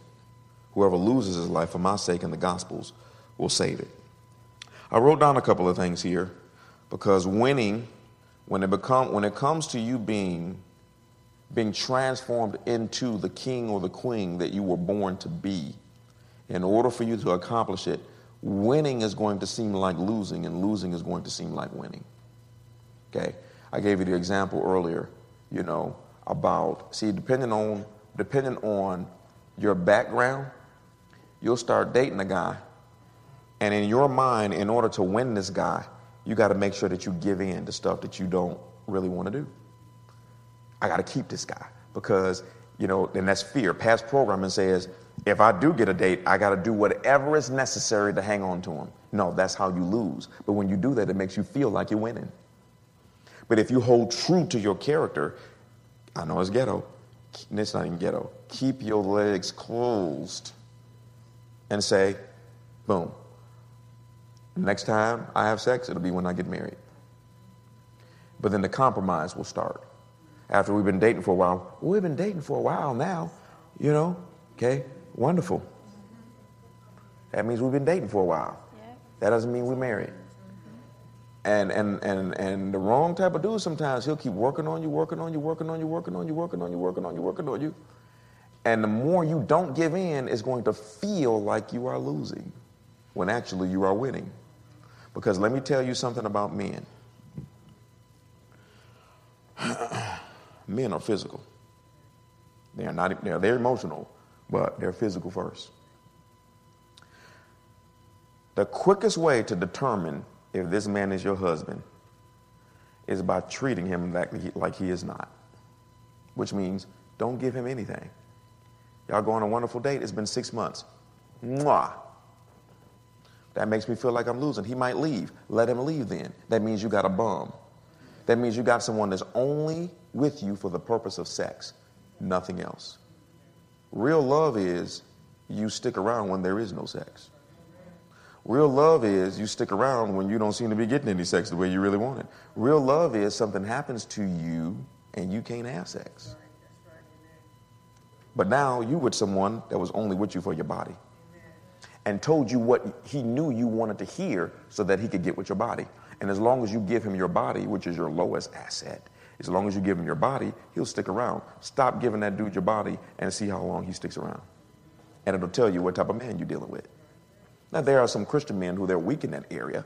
And then if you hold true, then they'll say, okay, you're right. I got to do the right thing. Okay. But some guys, they're just going to work you down. And you blow your mind how many women tell me, well, I know I'm a Christian, but when he started asking for sex, I thought it was something I was supposed to do. Yeah, you thought it was something you were supposed to do because you're past programming and watching stupid reality TV. Okay? And you thought you were winning, but you were losing. When you do it God's way, you cannot lose. You might lose out for a moment, but you will not lose. And that's the most frustrating thing to me, is trying to get women to treat themselves like queens and say, look, to the degree that you respect yourself will be to the degree that you will draw that type of respect out of a man. Amen. And if the one you are with is not on that level of respect, he will soon disappear and be replaced with one who is at that level. But you are afraid to lose out, thinking that losing out is losing. Amen. No, losing out is I lost out on failure. Goodbye, see ya, wouldn't want to be ya. When he leaves, then the replacement shows up. But see, a lot of women, they attach themselves to a man and they know that this man is not good. You have settled for trash. You settled for a bum. You settled for somebody that if you got sick, they would just tell you, do what the doctor said, because they don't even know how to pray. Let alone raise you up from the dead. If the thing went dead, boom, he's sitting there crying. Well, he got another woman on the phone that he calling. My girl is dead. Can I see you tonight? Don't know what to do if he get in a financial situation. Will break under spiritual warfare because doesn't even believe it exists. You'd rather be with a dude like that and then thinking that you're winning, because losing always seems like you are winning for the moment. You're not with somebody for a moment. You're with them for a lifetime. Okay. And what will happen is you think you're winning now, but you're going to lose. I'm talking to somebody. Could be somebody here. Somebody going to listen to this. You think you're winning now. I'm telling you, you're going to lose. You're going to lose. Okay. God is interested in giving you someone for longevity. God is interested in giving you someone that when you get hit with something in 10 years, that man was pre-programmed by God to be exactly what you need when it goes down in 10 years. The one you with now is programmed to leave you when it hits. Weak men can't deal with weakness. Whew. I forgot where I was. I got so caught up in,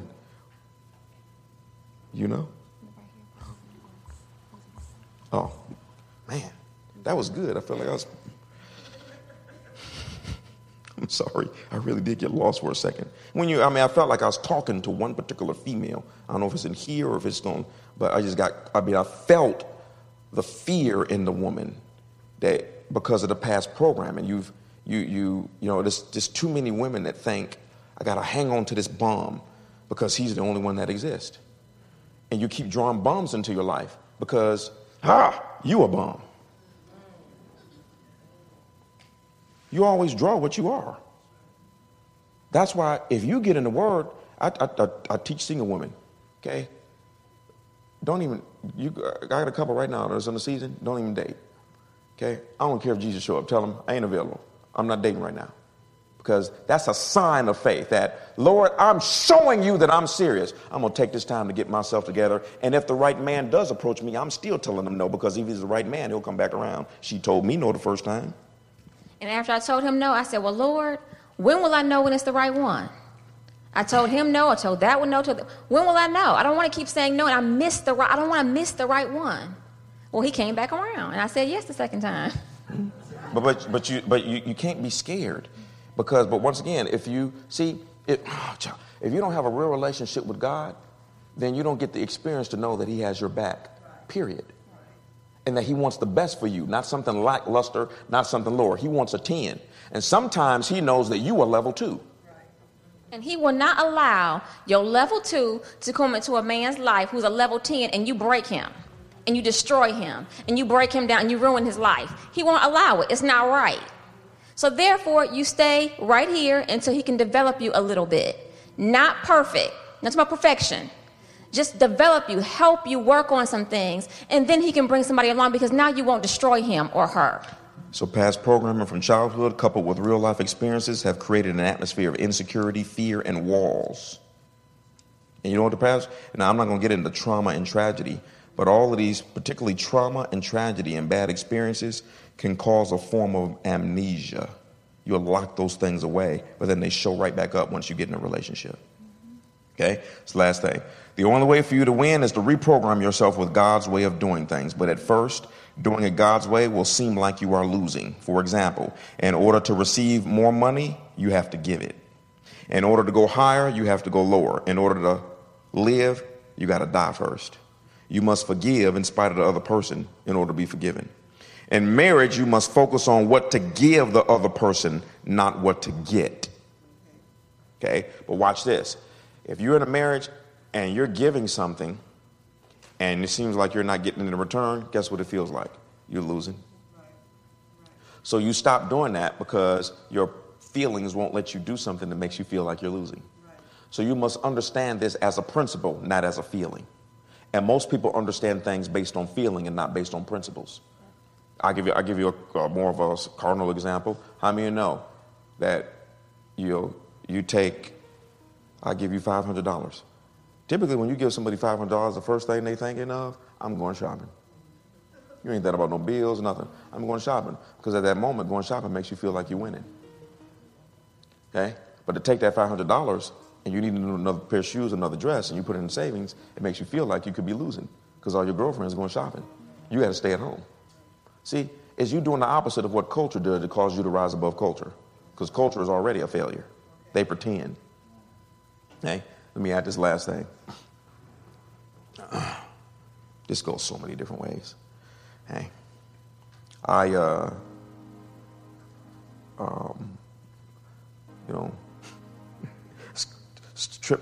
stuff the Lord shares with me, because I told you about when dating, the quickest and cheapest way to win is no sex. But one of the things that I've heard people say over the years is, well, what if they're not sexually compatible? How many of you have heard that before? Okay, I'm going to give you something to arrest your attention. There is no such thing as being sexually compatible with a person. There's no such thing. That's dumb stuff people come up with so that they can sleep around. No such thing as being sexually compatible. You know why? That's why the scripture says to be spiritually compatible. Because spiritual compatibility produces emotional compatibility. And the physical is the lowest level. So if there is spiritual compatibility and emotional compatibility, the sex will just be automatic. Because sex is always the same. I'm not trying to go too gross. Not gross. No, it's not gross. It's not gross. Definitely not gross. I'm not trying to get too explicit with you, but the act of sex is just pretty much putting the same extension cord into the socket. Y'all know what I'm saying. But let me add this, Otha. Hold on. Okay, let me add it like her add it first. Go ahead. No. All of that stuff can be, look, sex is one of the easiest things to learn.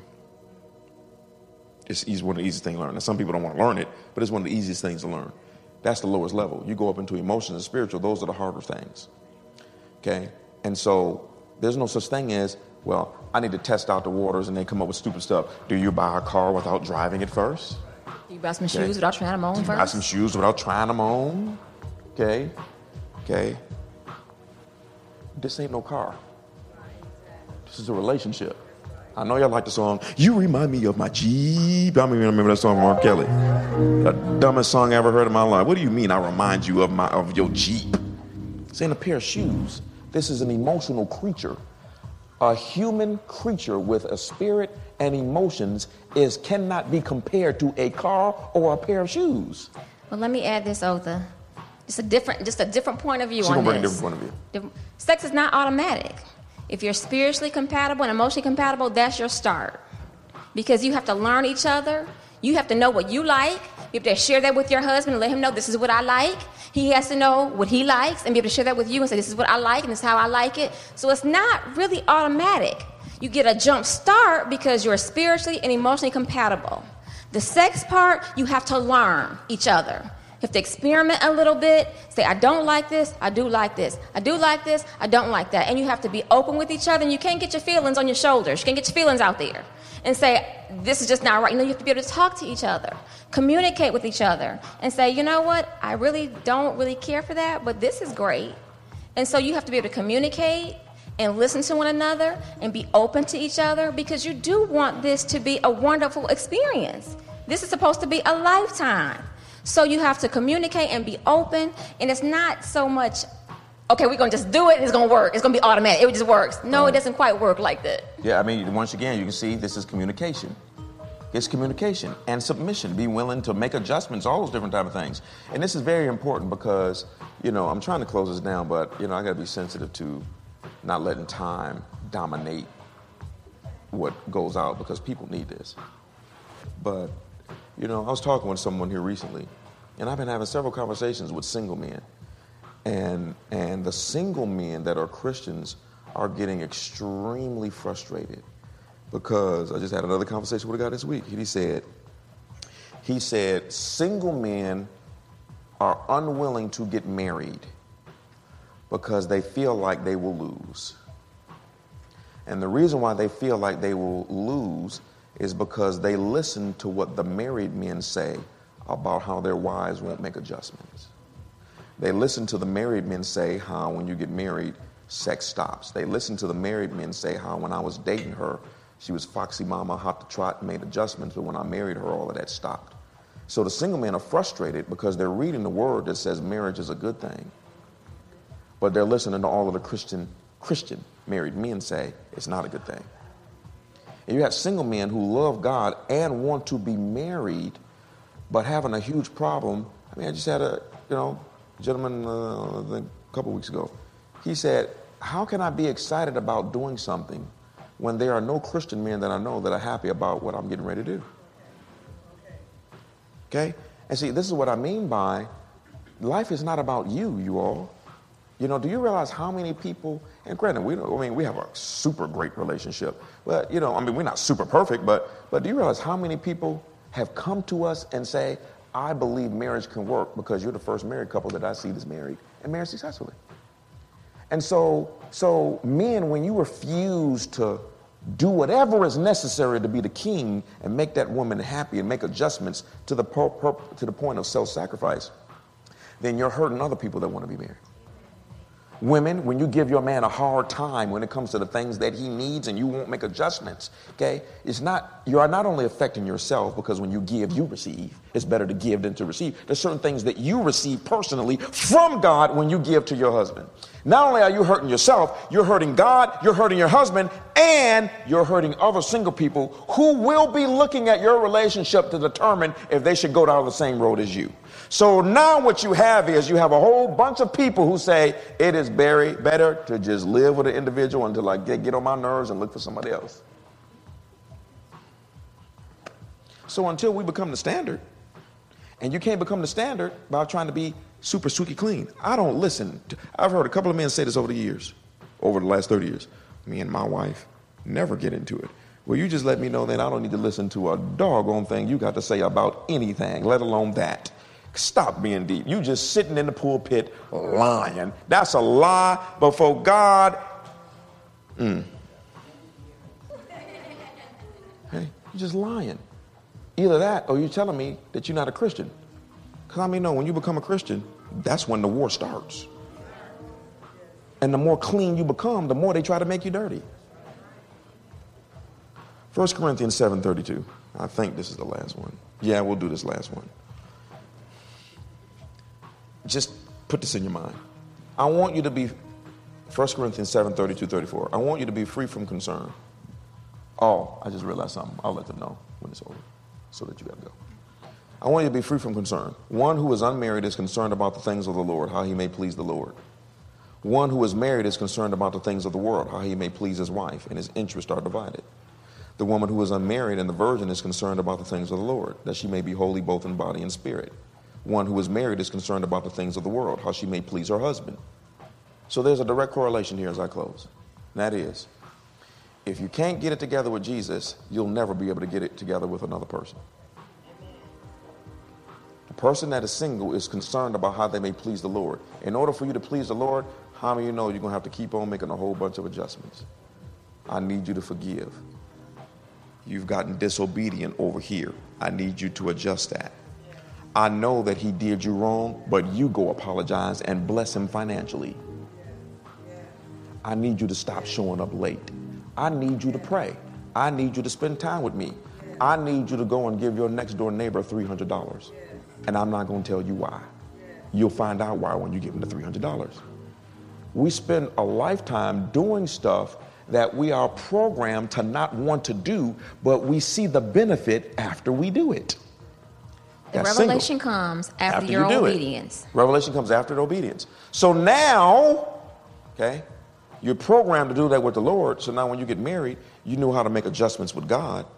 Boom. There's a saying that we've had in the church for years. If they won't do it for God, they sure enough won't do it for you. Very important, ladies. If you're dating a man, whatever he is unwilling to do for God, he will be unwilling to do for you. Men, same thing for women. Same thing for women. But women are more in a more detrimental position. Well, you know, I can worship God at home. That's called compromise. So because he compromised on the most important one, he's sure enough going to compromise on you. Okay? You got to be careful with that. But that's where it starts. We didn't finish. Yeah, thank you. It's part 3 of part 2. So this is getting more intricate and detailed. All of this that we shared we thought this was going to be a half an hour message. But this is very, very important because there is a way for you to recover everything. But you got to dedicate yourself to it. You got to dedicate yourself to it. And the first rule of thumb is, Lord, show me my past programming. I'm predisposed to certain things. And that's why the reprogramming process is, ladies, getting in the Word like my wife did. What does the Bible say about a wife and a godly wife? Now this might take a few months. Oh, it's not going to be an overnight thing. This is not a one day, what does the Bible say? What does the Bible say about being a good mother? What does the Bible say about what a good man is? Then when you read it, how many know when you read it, you just got the information. Now you got to start applying this to get rid of the negative feelings that come with doing something that you were never trained to do. I got to know what it feels like where I did this for this man and he didn't respond correctly. Same way God did stuff for you and you didn't respond correctly. We always want to give people less patience than God gives us. You got to be very careful of that. There's a lady that we just finished reading this book by, the last book we just read on dreams. This lady, how long did it take that woman read the entire Bible in how many? 5 days. Read the entire Bible. I sat up here and lied to the brothers and told them 3 weeks. The woman read the entire Bible in 5 days.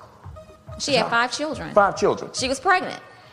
Set up a schedule for her to do it. Even got somebody to watch her kid. All that. Read the Bible in 5 days. We ain't read the Bible in 5 years. She read the Bible in 5 days just to get one question answered. One question. And that was, is God ever silent to his people? Because she heard Christians and preachers talking about God is silent. God is silent. God is silent. She said, I'm going to read. She scheduled it out. I think it was 8 or 9 hours a day. She scheduled out. She read the entire Bible from Genesis to Revelation in 5 days to see if that question could be answered. When she was done 5 days later, she said, God is never silent. We do stupid stuff that puts up a wall and we can't hear. How many of you know that's discipline, dedication, but there's blessing on the other side of this? And now this woman, the Lord, staying at home, and now the woman that wrote a book and everybody behind it. Blessing. There's always blessing behind your discipline. And there's always losing behind your laziness. All right, you got anything else you want to add? You said we didn't add it enough. Jesus. So, we were going to try to let y'all out early, but how many of you know this was necessary? And so we're just going to keep digging around this thing. But realize this, you are handicapped, but all handicaps can be overcome through Jesus Christ. But you got to be connected to him. You got to find the church that you're supposed to be at so you can be connected. Get out of these raggedy churches where they hoop and holler every Sunday and you don't know nothing about the Bible more today than you did 10 years ago. Hollering and screaming. I can go to the circus and see somebody hollering and screaming. I can go to a Beyonce concert and see that. No, I don't go to the Beyonce concerts. Okay, I'm just giving the point of all that hollering and screaming is not doing anything. Because when I can't figure out why, I'm just using her as an example, when I can't figure out why my wife won't do right, me doing this at the house ain't gonna do nothing, but just exercise my vocal cords. I need to know, why is she not acting right? because of you. All right, let's go ahead and stand. Thank you, Lord Jesus. Glory to God. Hallelujah. Blessed be your holy name. Go ahead and lift your hands for a moment and close your eyes. Just begin to worship the Lord for a moment.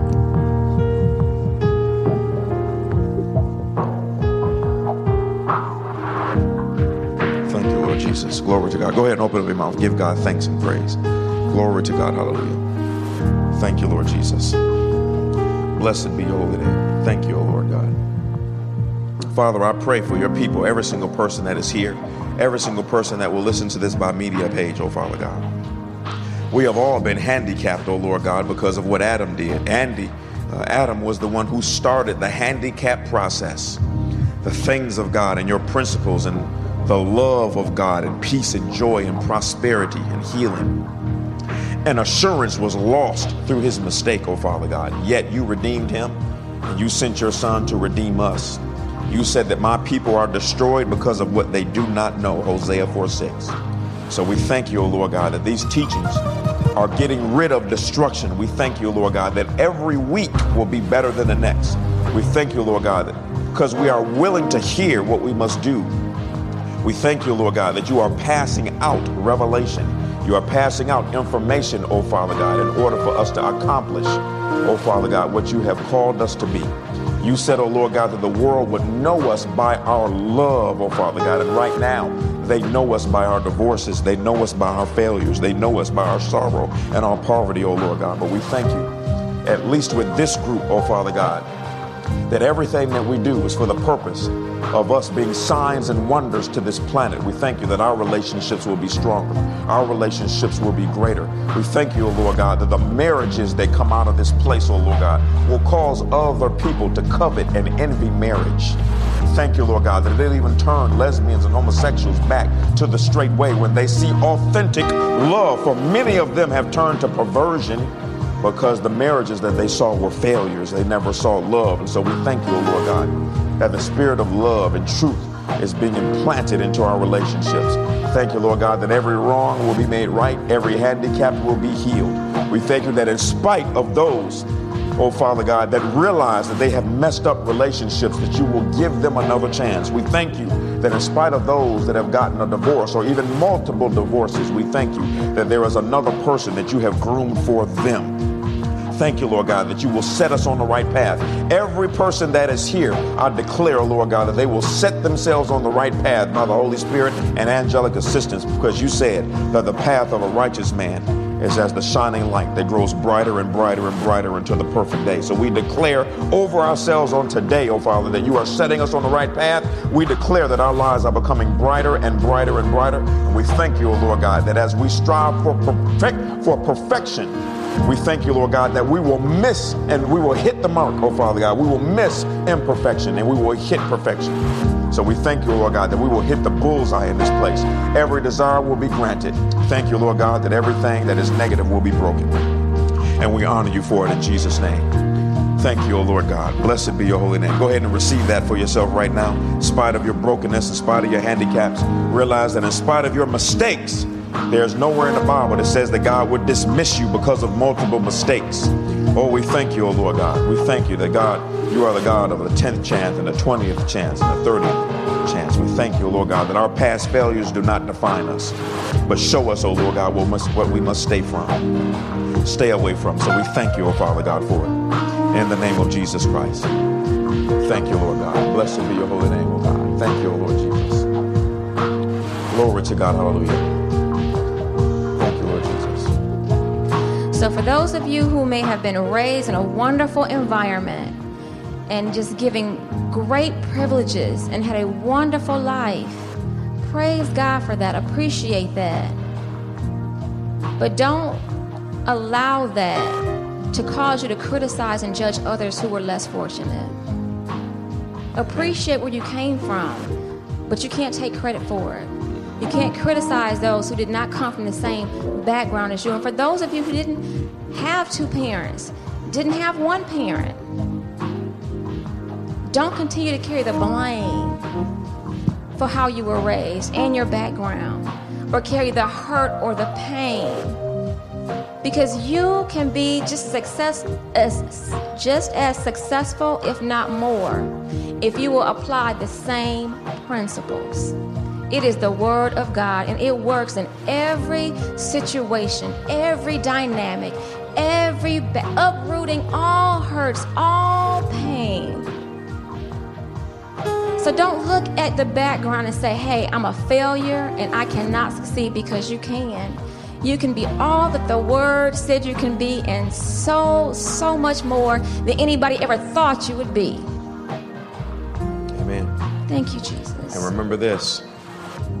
When she was saying it, I just heard this word, unworthy. Your past mistakes, y'all, and your past failures do not make you unworthy to receive the best that God had for you in the original, before you stepped out and even sat on the first date. It's one thing that I'm so grateful for. Mistakes do not make you unworthy. Men will treat you unworthy because of mistakes. Mistakes, past failures, not being raised right, not having parents, you having multiple children out of wedlock, you being divorced 50 times, none of those things make you unworthy to receive God's best. Nobody tells you that. You don't find it in the Word. You'll say, well, I'm unworthy because of what I did. Y'all, the Bible says that all of our righteousness is as filthy rags. In other words, if I did everything right for the last 10 years and you messed it up for the last 10 years, God still puts us in the same category. So that there will be no pride, and those who are lower can lift up their heads and come up higher. That's what's so because awesome the whole thing only exists because of Jesus Christ. That's what's so awesome about the Word. The Word is an equalizer. It puts you on the same playing field. It didn't matter where he came from or how he was raised, where I came from, how I was raised. The Word made the difference. Equal playing field. Amen. Go ahead and bow your heads. If you're here, you're not saved, you're going to rededicate your life to the Lord.